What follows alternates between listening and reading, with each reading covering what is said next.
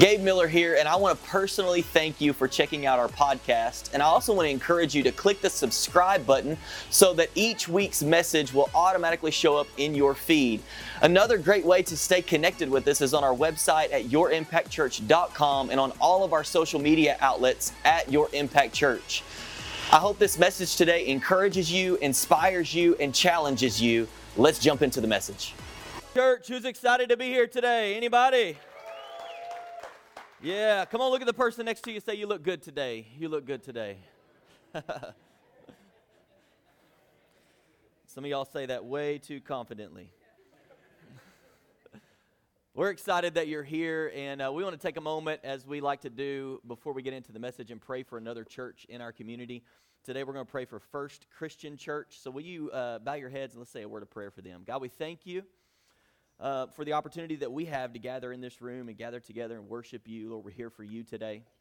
And Lord, we thank you for First Christian Church right here in our community. Lord, we pray that you would bless them, that your favor would be on them, that they would accomplish everything that you have set before them to accomplish. Lord, that we thank you that we have the opportunity together with them and all the other churches around our community to build your kingdom together and to be about your business and what it is that you've called us to do. And so, Lord, we pray for their leadership and their congregation today and everything that they do. We lift them up, and we pray that you'd bless them in Jesus' name. And everybody said, Amen. All right. Well, tonight, you heard it. Tonight is our Serve Team Rally. It's the one in the spring that we do in the spring, and we want you to be here. We're going to have great food, great fellowship. We're going to have some fun together. We're also going to be, there's a specific thing God's put on my heart that I want to share with you. We're going to give you some important information, especially about Easter coming up this next Sunday. So we want you to be here. If you serve on any team in our church, you're welcome to be here. It's totally free. This is just one small way that we can say thank you for all that you do, investing in and pouring into, whether it be kids or greeting or whatever it is that you do here at the church. So we want you to be here for that tonight from 5 to 7. And then next weekend is Easter Sunday, and so we will be here at 8:30, 10 o'clock, and 11:30. And so if you show up at 9 or 10:45, you're going to be showing up right in the middle of something that's already going on. So keep it in mind. I know you've been hearing this, and you will not forget, because I know that's the kind of people you are. You just don't forget things. So we're excited about next weekend. We believe that God's going to do something significant. And I just want to remind you again, I know you hear this, it sounds cliche, but it really is the truth. Statistically, so many people are more open to an invitation to come to church on Easter weekend. And so who is it that God puts on your heart to just invite, say, hey, do you want to come sit with me at Impact Church on Easter Sunday? I'd love to have you sit with me. And I believe that the word that God's put on my heart, that he wants to use it to touch lives and change people's mindsets and change them from the inside out. And I believe that can happen in a moment. It's amazing what God can do in a moment, isn't it? Come on, anybody ever had a moment where God did something in your heart or in your life or in your mind? And it's a powerful thing. And then I want to do one other thing before we get into the message. I want to give you an update. Many of you know, if you were here last weekend, we were not here last weekend. Since the beginning of the year, really since last fall, our family, my dad specifically, has been walking through some different things and health things and surgeries and stuff like that. Back in January, for those of you that don't know, it was on a Wednesday night, and he was preaching. My dad's a pastor. He was preaching, and in the middle of that service, had a seizure. And so people were praying, ended up going to the hospital. We drove through the night that night, got there at like 3 or 4 in the morning, and they had done an MRI and things and said that they had found a mass on his brain. And long story short, through this process and multiple MRIs and different things, they said, we need to do surgery. We need to remove this. So last week we drove up, and Thursday was the surgery for him to have this tumor removed from his brain. And so we were try not to get too emotional. We drove up there on Wednesday and got up on Thursday morning and got there early and had the procedure done. And it was several hours later we were able to see him or whatever. And there were some effects, some things that because of where it is and the way that the brain works, and it was on the right side, and so the left side of his body was affected, and his speech somewhat, and just gripping and different things like that. And so throughout that whole process, we spent a couple days with him there in the ICU, and then a couple more days on another floor with him. And by the grace of God, we have seen day after day. He would tell you it's not happening as quick as he would want it to, but day after day, even after we came back home and still been in touch with them and FaceTiming them, things like that. His grip is getting better. He's walking around. The other day he was going up and down stairs. He said, "I'm going to go up and down some stairs and do some different things." So I want to ask you to just continue to pray. And we just want to say on behalf of our family and behalf of them, I know they're not here today. They may even be watching right now. If you're watching, I love you. But now you're going to make me cry with all the ahs. But just continue to pray that he'll continue to get strength, and that the effects on the left side, that God would just completely heal his body. That everything regarding speech, everything regarding strength, everything regarding anything that was an effect of having that surgery, that it would be restored and he would be made whole. And we just want to say thank you. We received so many text messages and messages through the Church Center app and phone calls and people that let us know, and we got people praying and stuff like that. And we just can't say thank you enough for you guys' willingness to even just stop and take time to pray for him and for our family. So wanted to give you an update on that this morning. All right, so we have been in a series going through 1 Peter. Today is the end of that series. And wasn't last week's, come on, if you were here last week, wasn't last week's message so good? Come on, did you enjoy Aaron, the dump truck? Come on. The dump truck preacher. He's not here right now, but if he listens to this, I'll be sure and tell him later. We've officially named him that. He did an amazing job. We were actually, my wife had it pulled up, and we were listening to the service and participating while we were at the hospital last Sunday, and so thankful for him bringing that word. And I want to encourage you, if you've missed any of this series, you can always get on the podcast on YouTube, Church Center app, all those things. But today we're jumping into the final chapter of 1 Peter, which is chapter 5. And so we're just going to jump in and go through this, and I believe that the Lord's going to speak to us through his word. Come on, you believe that? You believe that? All right, so 1 Peter chapter 5, starting in verse 1, says, "And now a word to you who are elders in the churches. I too am an elder and a witness to the sufferings of Christ, and I too will share in his glory when he is revealed to the whole world. As a fellow elder, I appeal to you. Care for the flock that God has entrusted to you. Watch over it willingly, not grudgingly, not for what you can get out of it or what you will get out of it, but because you are eager to serve God. Don't lord it over the people assigned to your care, but lead them by your own good example. And when the great shepherd appears, you will receive a crown of never-ending glory and honor." At the beginning of chapter 5, we see that Peter is talking to the elders, and he says, "Hey, I'm speaking to the elders in the churches right now." And he says, "As a fellow elder, here's what I want you to do." And we'll talk about that a little bit, but I'm thankful for, and hopefully you are too, I'm thankful for the elders that we have right here in our church that are men of God, men that love the Lord, men that love our church, men that love what God is doing here, men that are committed to guiding and leading and directing this church. Yeah, come on.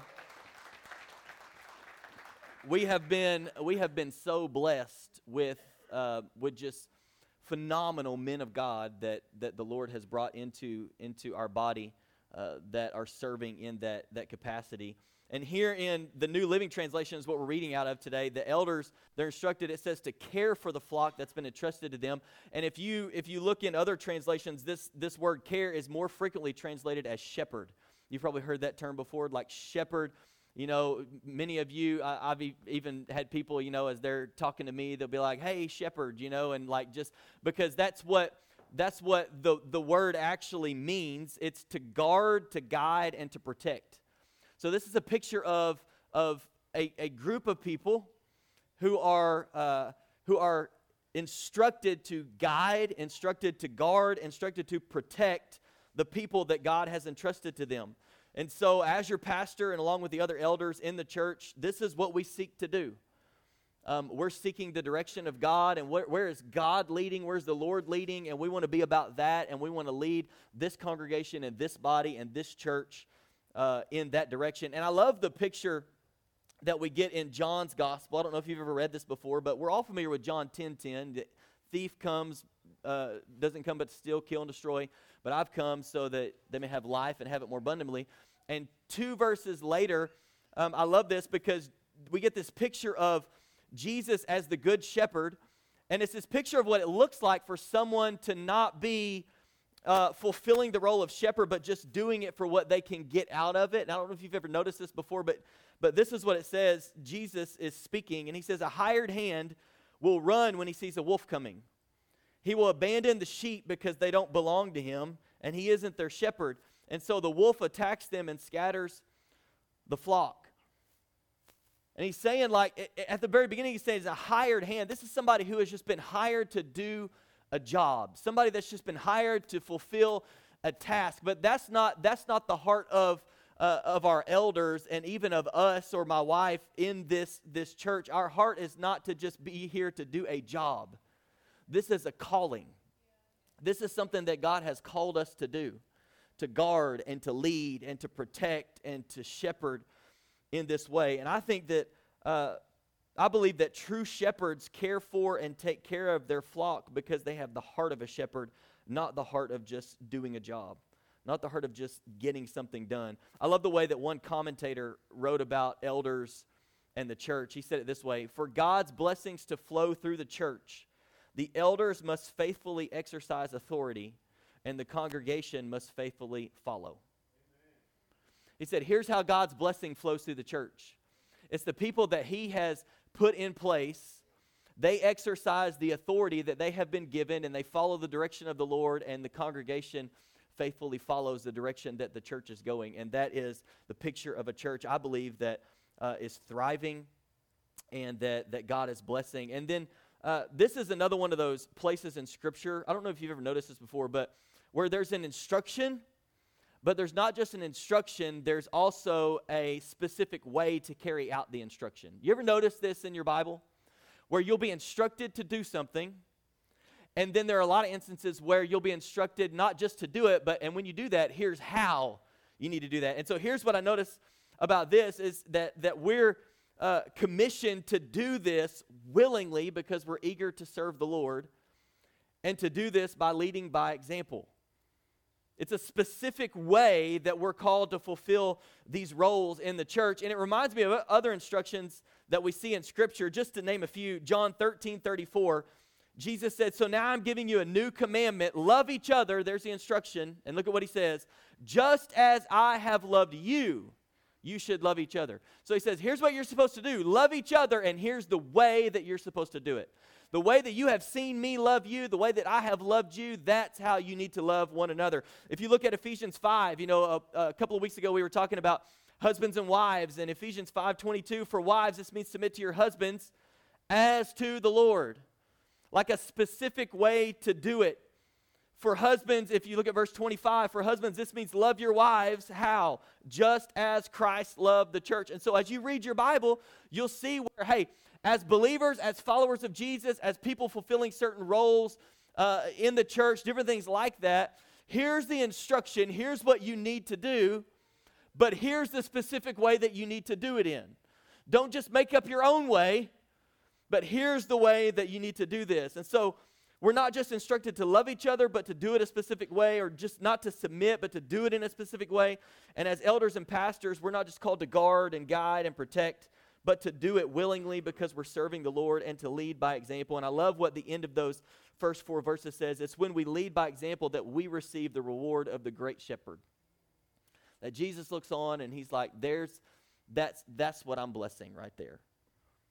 There's a reward coming right there. And then he goes on, verses 5 and 6, look at this. He says, in the same way, you who are younger must accept the authority of the elders, and all of you dress yourselves in humility as you relate to one another. For God opposes the proud, but gives grace to the humble. So humble yourselves under the mighty power of God, and at the right time, he will lift you up in honor.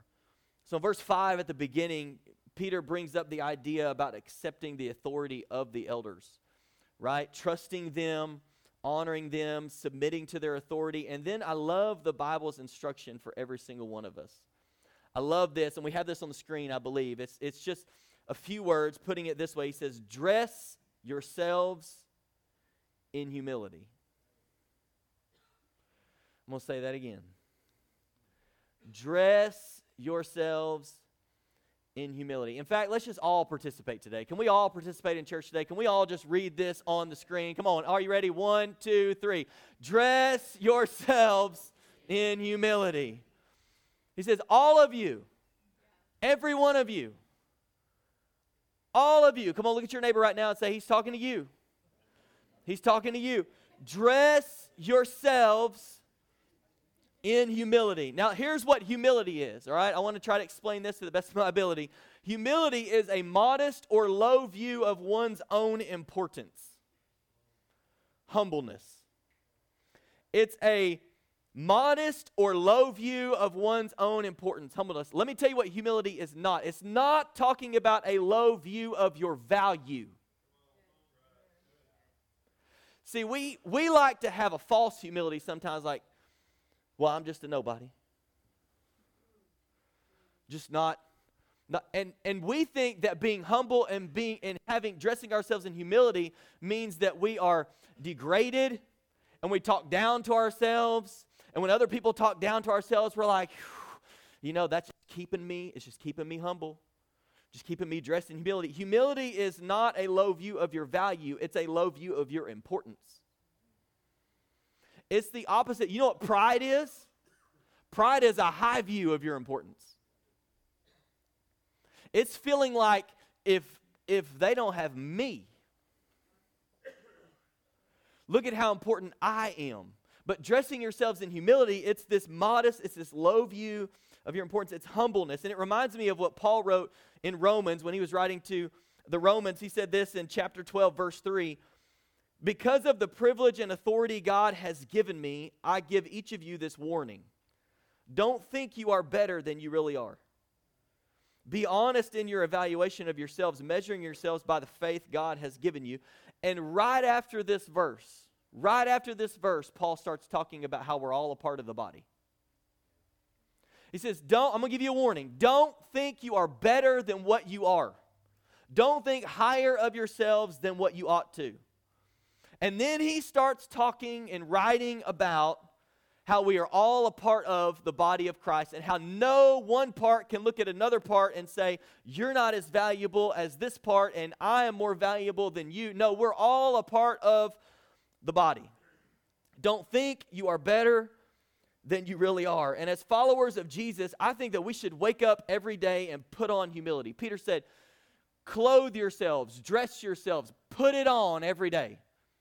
Like when you wake up in the morning and you take a shower or whatever your routine is. Come on, we all have our routines. Everybody have your routine, that you do the same thing. Anybody ever get ready in the morning and you don't even remember everything that you did because you just always do it in the same pattern every single day? You need to make, as a part of your morning routine, you need to make putting on humility a part of your morning routine. You need to look at yourself in the mirror and say, today, I will be dressed in humility. You need to look at yourself and say, today, I am not going to consider myself better than anybody else. Today, I'm going to be clothed in humility. I'm going to be humble today. Today, I'm going to put others first in my life. Today, I'm walking out of this house. I'm walking into this job. I'm walking into my marriage relationship. I'm getting up today, and everything that I do, I'm going to clothe myself in humility. And Peter even tells us the reason why this is so important. He says it this way. He says, he's quoting from the Old Testament. He says, this is why it's so important, because God opposes the proud but gives grace to the humble. So Peter doesn't just say, all of you clothe yourselves in humility. Let's just move on. He says, no, here's the reason why. Because this is how God works. God opposes the proud, but gives grace to the humble. Now, I don't know about you, but I want to be on the grace-receiving side of God and not standing in opposition to Him because of my pride. Peter says, you know what you need to do. You need to wake up today and you need to put it on like you're going to put on your pants today. You're putting on humility. You're pulling your shirt over your head. You're putting on humility.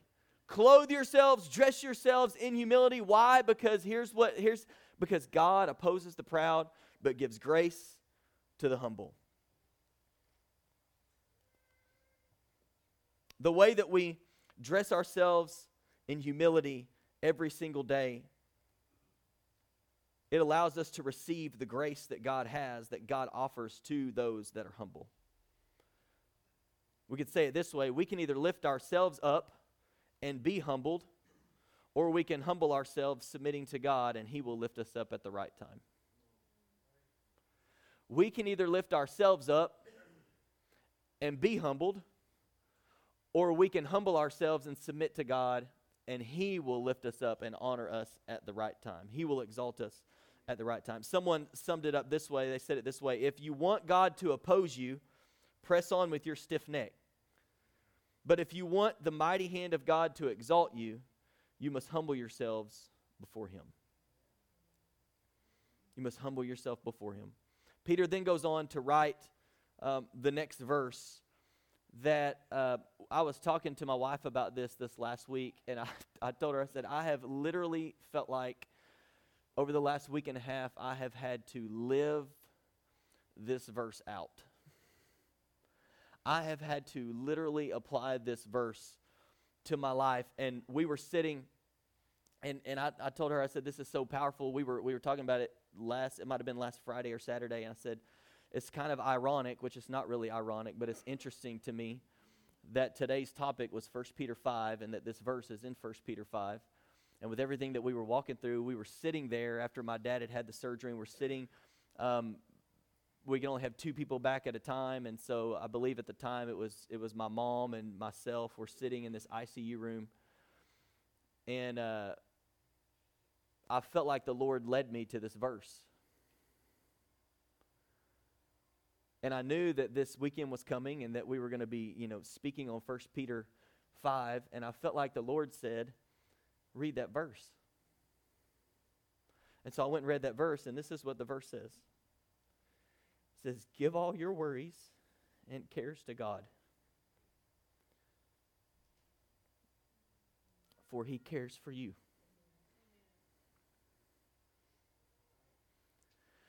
Give all of your worries and cares to God. Some translations would say, cast all of your cares on the Lord.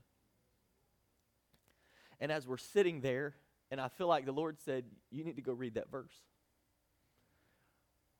And I read it over and over again. Give all your worries and your cares to God, for He cares about you.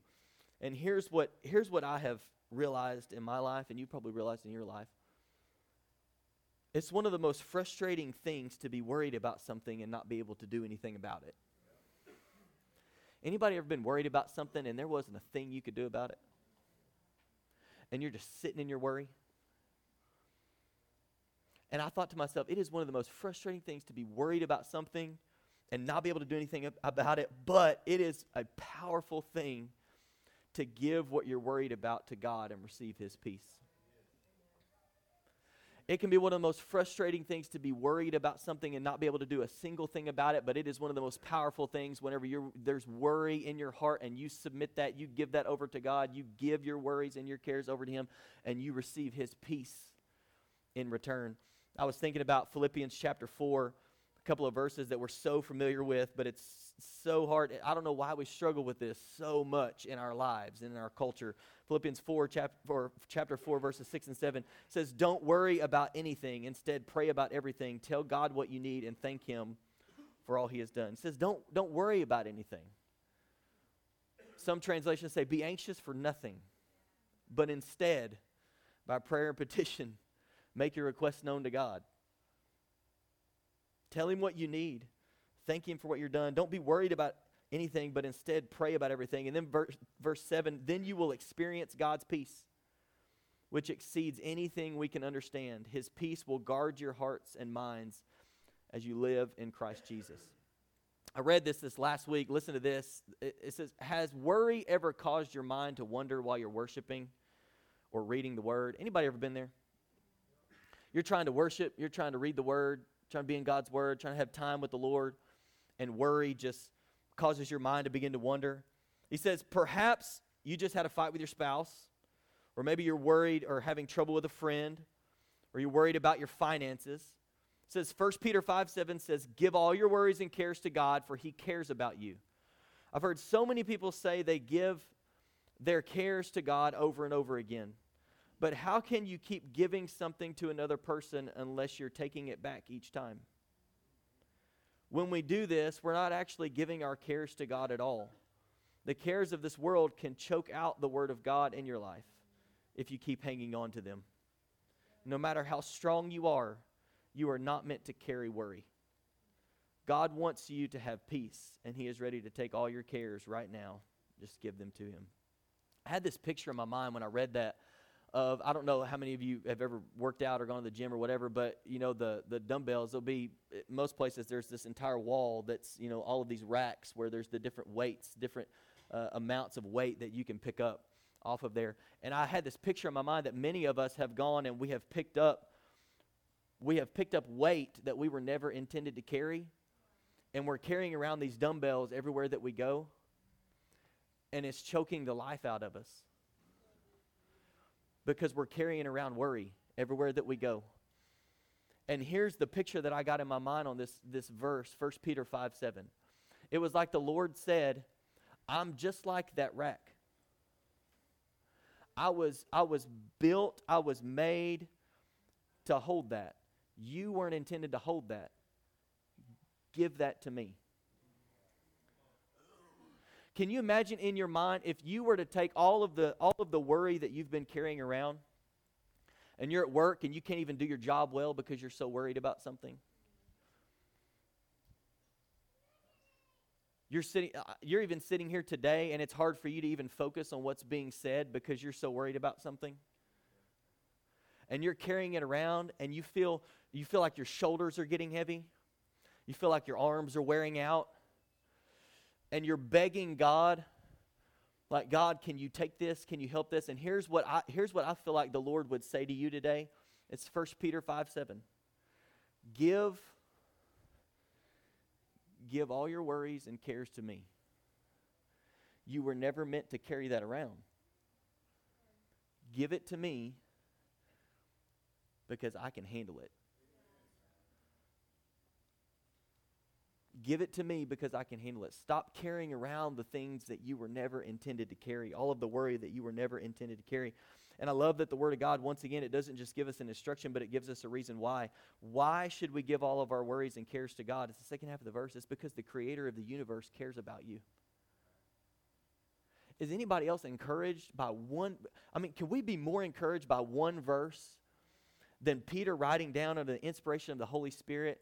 Give all of your worries and cares to God. Why? Because He cares about you. Because He cares about everything that you're walking through. He cares about what you're carrying around. He cares about the things that you're worried about. He cares about the things that you can't get off your mind. His thoughts are towards you. You know, if you do a word study of this, it's literally this picture that God is paying attention to what's going on in your life.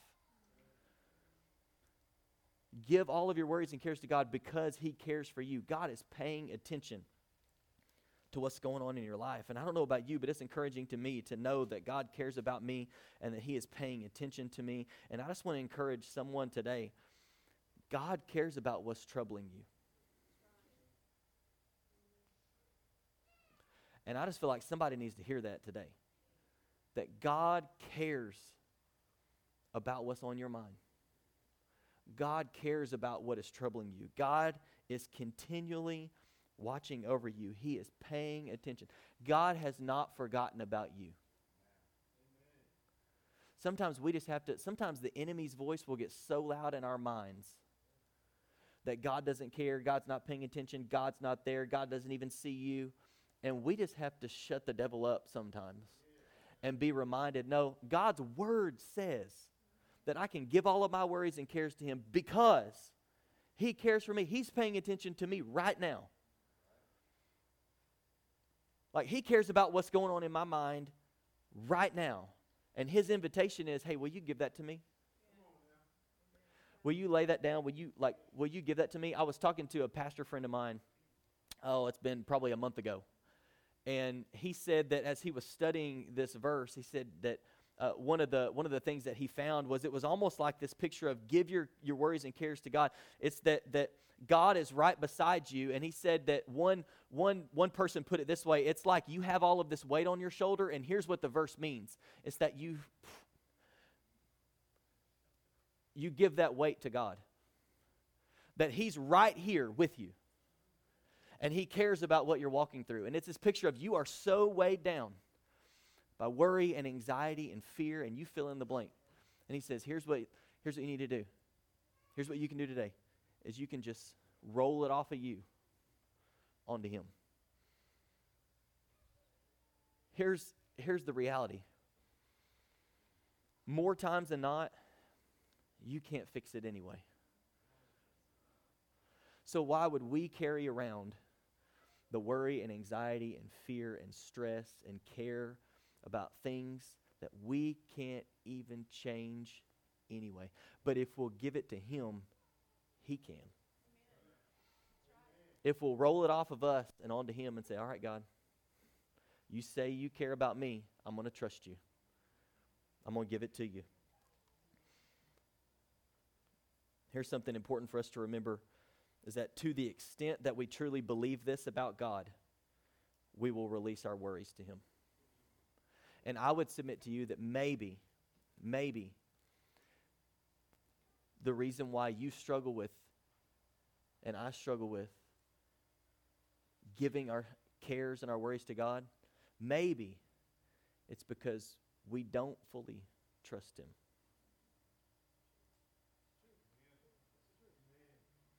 To the extent that we believe that God really cares about us, it's to that extent that we'll give all of those things to him. But many of us, maybe we're not giving them to him because somewhere in the back of our mind, we just don't know if we can trust God. We're just not quite sure if we can trust God. Almost like we almost get this picture in our mind that if I give that to God, what if God doesn't do anything with that? What if God doesn't fix it? Do I really want to give it to him? Because I could just take matters into my own hand and make sure that something happens. And God says, no, give all your worries and cares to me because I care about you. Jesus said this is Matthew chapter 6. He said, look at the birds. They don't plant or harvest or store food in barns, for your heavenly Father feeds them. And aren't you far more valuable to him than they are? Can all your worries add a single moment to your life? And why worry about your clothing? Look at the lilies of the field and how they grow. They don't work or make their clothing, yet Solomon in all his glory was not dressed as beautifully as they are. And if God cares so wonderfully for wildflowers that are here today and thrown into the fire tomorrow, he will certainly care for you. And I love this question. And maybe we need to ask ourselves this today. Why do you have so little faith?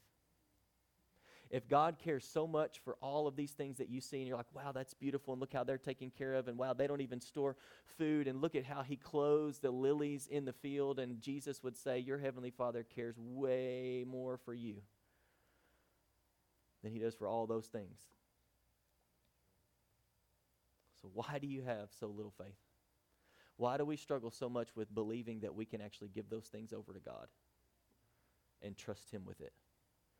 Come on, I want to encourage somebody today. Let's trust the Lord. What is Jesus saying to us through these scriptures? Here's what I think it is in one sentence. I care about you, and you can trust me. And for somebody here today, if you don't hear anything else I have said or that I say from this point forward, you need to leave with this right here. That the creator of the universe, the God who sent his son to die for you, everything that we're going to celebrate next weekend, that he would say to you, I care about you, and you can trust me. I care about you, and you can trust me. Next two verses, Peter goes on, he says, stay alert. Watch out for your great enemy. Somebody say, watch out. Watch out for your great enemy, the devil. He prowls around like a roaring lion looking for someone to devour. Stand firm against him and be strong in your faith. Remember that your family of believers all over the world is going through the same kind of suffering you are.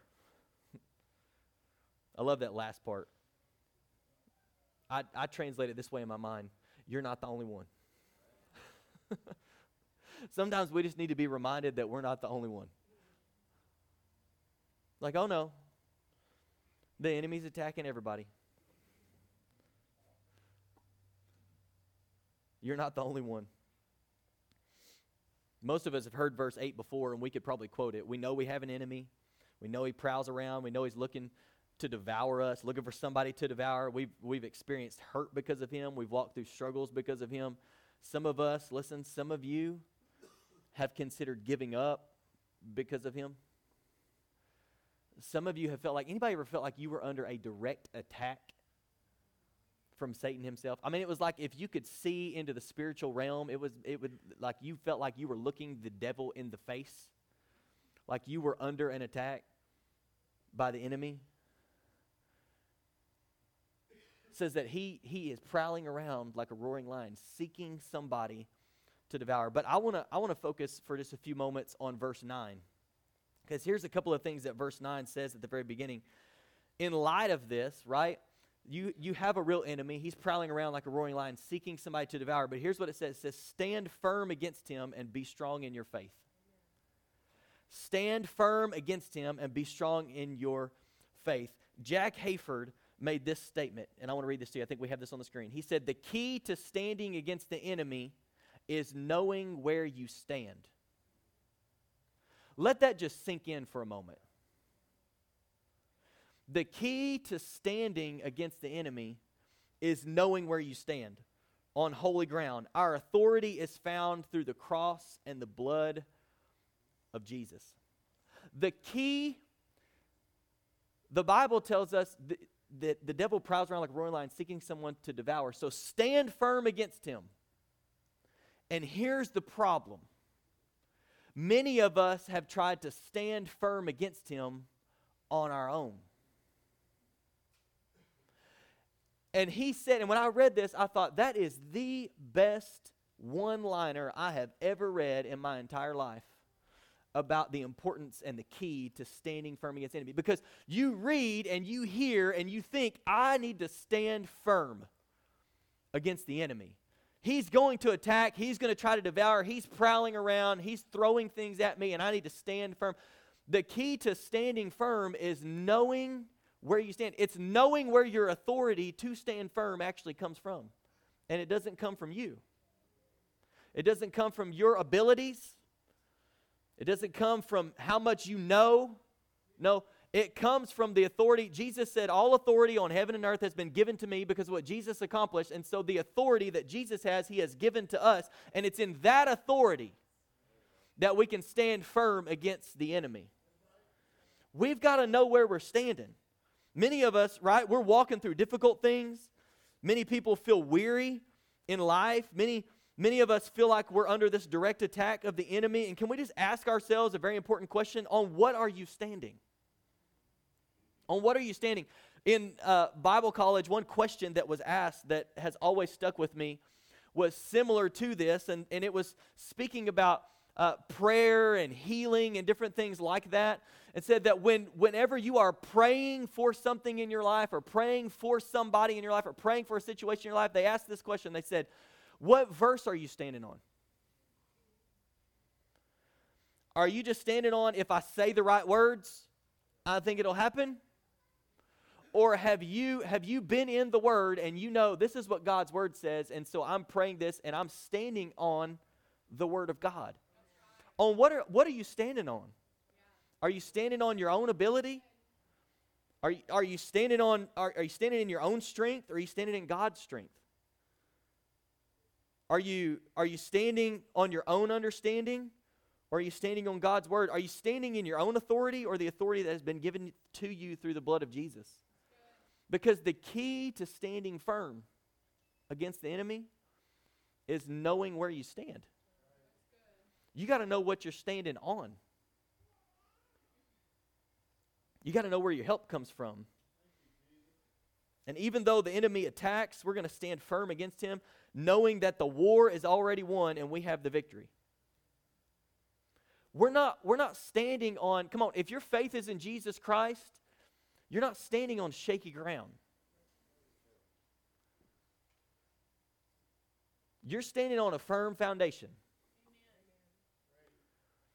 And the key to standing against the enemy is knowing, I know where I'm standing. And no matter what you throw against me, I still know where I'm standing. No matter how bad you come at me, I still know where I'm standing. And I can't be moved from this position. I can't be moved. You're not going to shake my faith. You're not going to cause me to doubt. I know where I'm standing. And so I'm going to stand firm against the enemy by knowing where I'm standing. I'm not standing on what I know. I'm not standing on my own understanding. I'm standing on the Word of God. I'm standing in the authority that He's given me.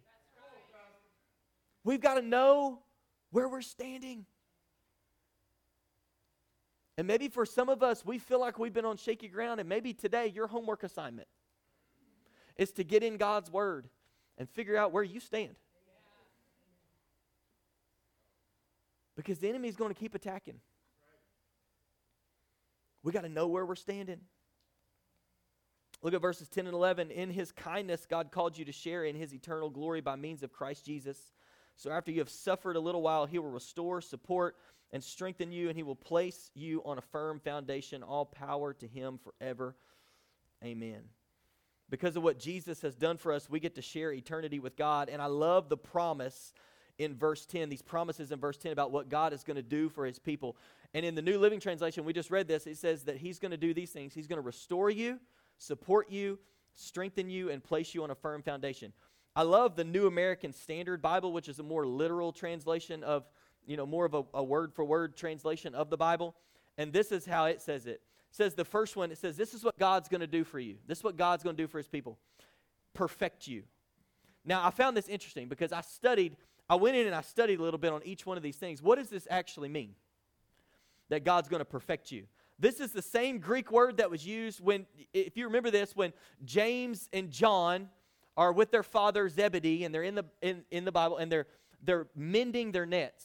The same word that is used for mending is this word.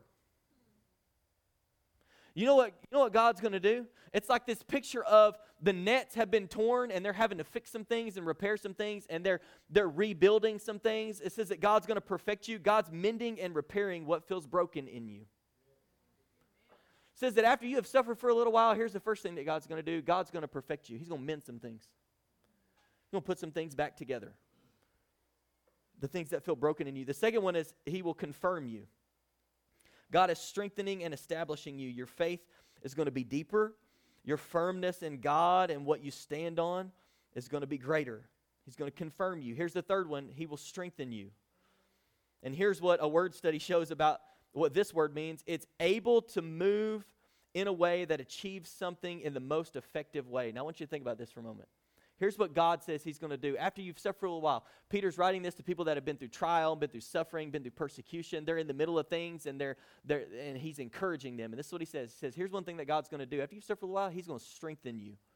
You know what that means? God is strengthening you and making you even more effective for His purpose. Isn't it encouraging to know that you can come out on the other side of whatever you're walking through stronger?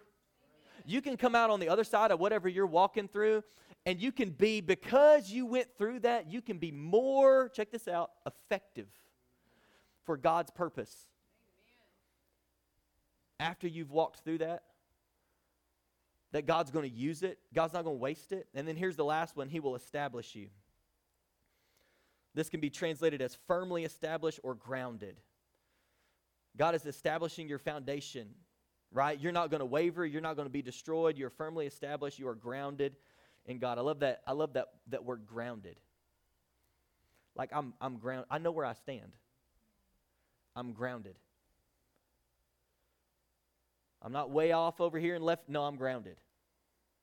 I know God's word. I know what He says about me. I'm grounded. God's going to establish you. I love this statement. God's promise to us when we fall down or are pushed down is that He will pick us up, set us in a good and secure place, and use the difficulty we have been through to make us stronger than ever. It is this hope that gives us the courage to persevere in our spiritual journeys. Will you stand to your feet? I want to point out something here, and then we'll read the last few verses together as we end 1 Peter 5. But here's the last thing I want to point out in verse 10 is this statement. He says, after you have suffered a little while. After you have suffered a little while. How many of you would agree that when you are in the middle of some kind of suffering, it doesn't feel like a little while? It feels like a long while. It feels like an eternity. But here's the reality. In light of eternity, it's just a little while. You know what I think Peter's getting at? It's just a little while. In the grand scheme of things, in light of eternity with God, this is all just a little while. After you have suffered for a little while, God's going to perfect you, confirm you, establish you, strengthen you, do all of these things. I love what Paul wrote about suffering. He said this, for our present troubles are small and won't last very long, yet they produce for us a glory that vastly outweighs them and will last forever. So we don't look at the troubles we can see now, rather we fix our gaze on things that cannot be seen. For the things we see now will soon be gone, but the things we cannot see will last forever. Can I encourage you today? Listen, you're going to make it. Amen. Keep your eyes on Jesus. Amen. You know what Paul was saying? He says, all of this won't last. The things that we can't see will last forever. So here's what we're going to do. We're going to keep our eyes on Jesus. You're going to make it. Keep your eyes on Jesus. And then here's the last few verses. How he ends it. He says, I have written and sent this short letter to you with the help of Silas, whom I commend to you as a faithful brother. My purpose in writing is to encourage you and assure you that what you are experiencing, look at this, check this out, is truly part of God's grace for you. Stand firm in this grace. Your sister church here in Babylon sends you greetings, and so does my son Mark. Greet each other with a kiss of love. Peace be with you all who are in Christ. I love this. Peter mentions the purpose. He says, here's why I wrote, I'm encouraging you and assuring you of God's grace. In the middle of everything you're walking through, I started this letter out with, I know that you are scattered, you are foreigners, you are walking through things, you're enduring trial, you're enduring suffering, you're enduring persecution. He says at the very end, he says, and here's the reason I wrote to you. I wanted to remind you. I wanted to assure you. I wanted to encourage you that God's grace is sufficient for you. In the middle of all this, God's grace is still sufficient. So what do? We stand firm in God's grace. In the midst of anything, listen, in the midst of anything you walk through, you know what you can do? You can remind yourself that God's grace is sufficient. And you can stand firm in His grace. Amen? Will you bow your heads and close your eyes? I want to bring our prayer team down. You guys can go ahead and come to the front. I want to pray over you, and I'm just believing that if you're here today and maybe you've been feeling discouraged, you've been feeling down or whatever, here's what, man, at the end of this letter that Peter wrote for our benefit so that we could even read this today, he says, you're going to make it. You're going to make it. Keep your eyes on Jesus. Stand firm in His grace. No matter what you're walking through, stand firm in His grace. God's grace, come on, as Paul would tell us, he says, I prayed, and here was the Lord's response. My grace is sufficient for you. My grace is sufficient for you. His grace is sufficient for you. So, Lord, right now, as we stand all across this room, Lord, we thank you for your grace. We thank you for your mercy. God, we thank you for your goodness and faithfulness in our lives. And Lord, today I pray that you would just remind us that we are going to make it. That we can cast all of our cares, give all of our worries and cares to you because you care for us. Your grace is sufficient for us. You have not left us. You have not forsaken us. You are still right with us in the middle of whatever we're walking through. And so, Lord, my prayer is that you would encourage your people today, that we would be reminded we're going to make it. We just have to keep our eyes on you. Keep our eyes on you. And Holy Spirit, I pray as we sing this last song, if there's anybody here today who needs prayer for anything in their life, that you would draw them for prayer. In Jesus' name, amen.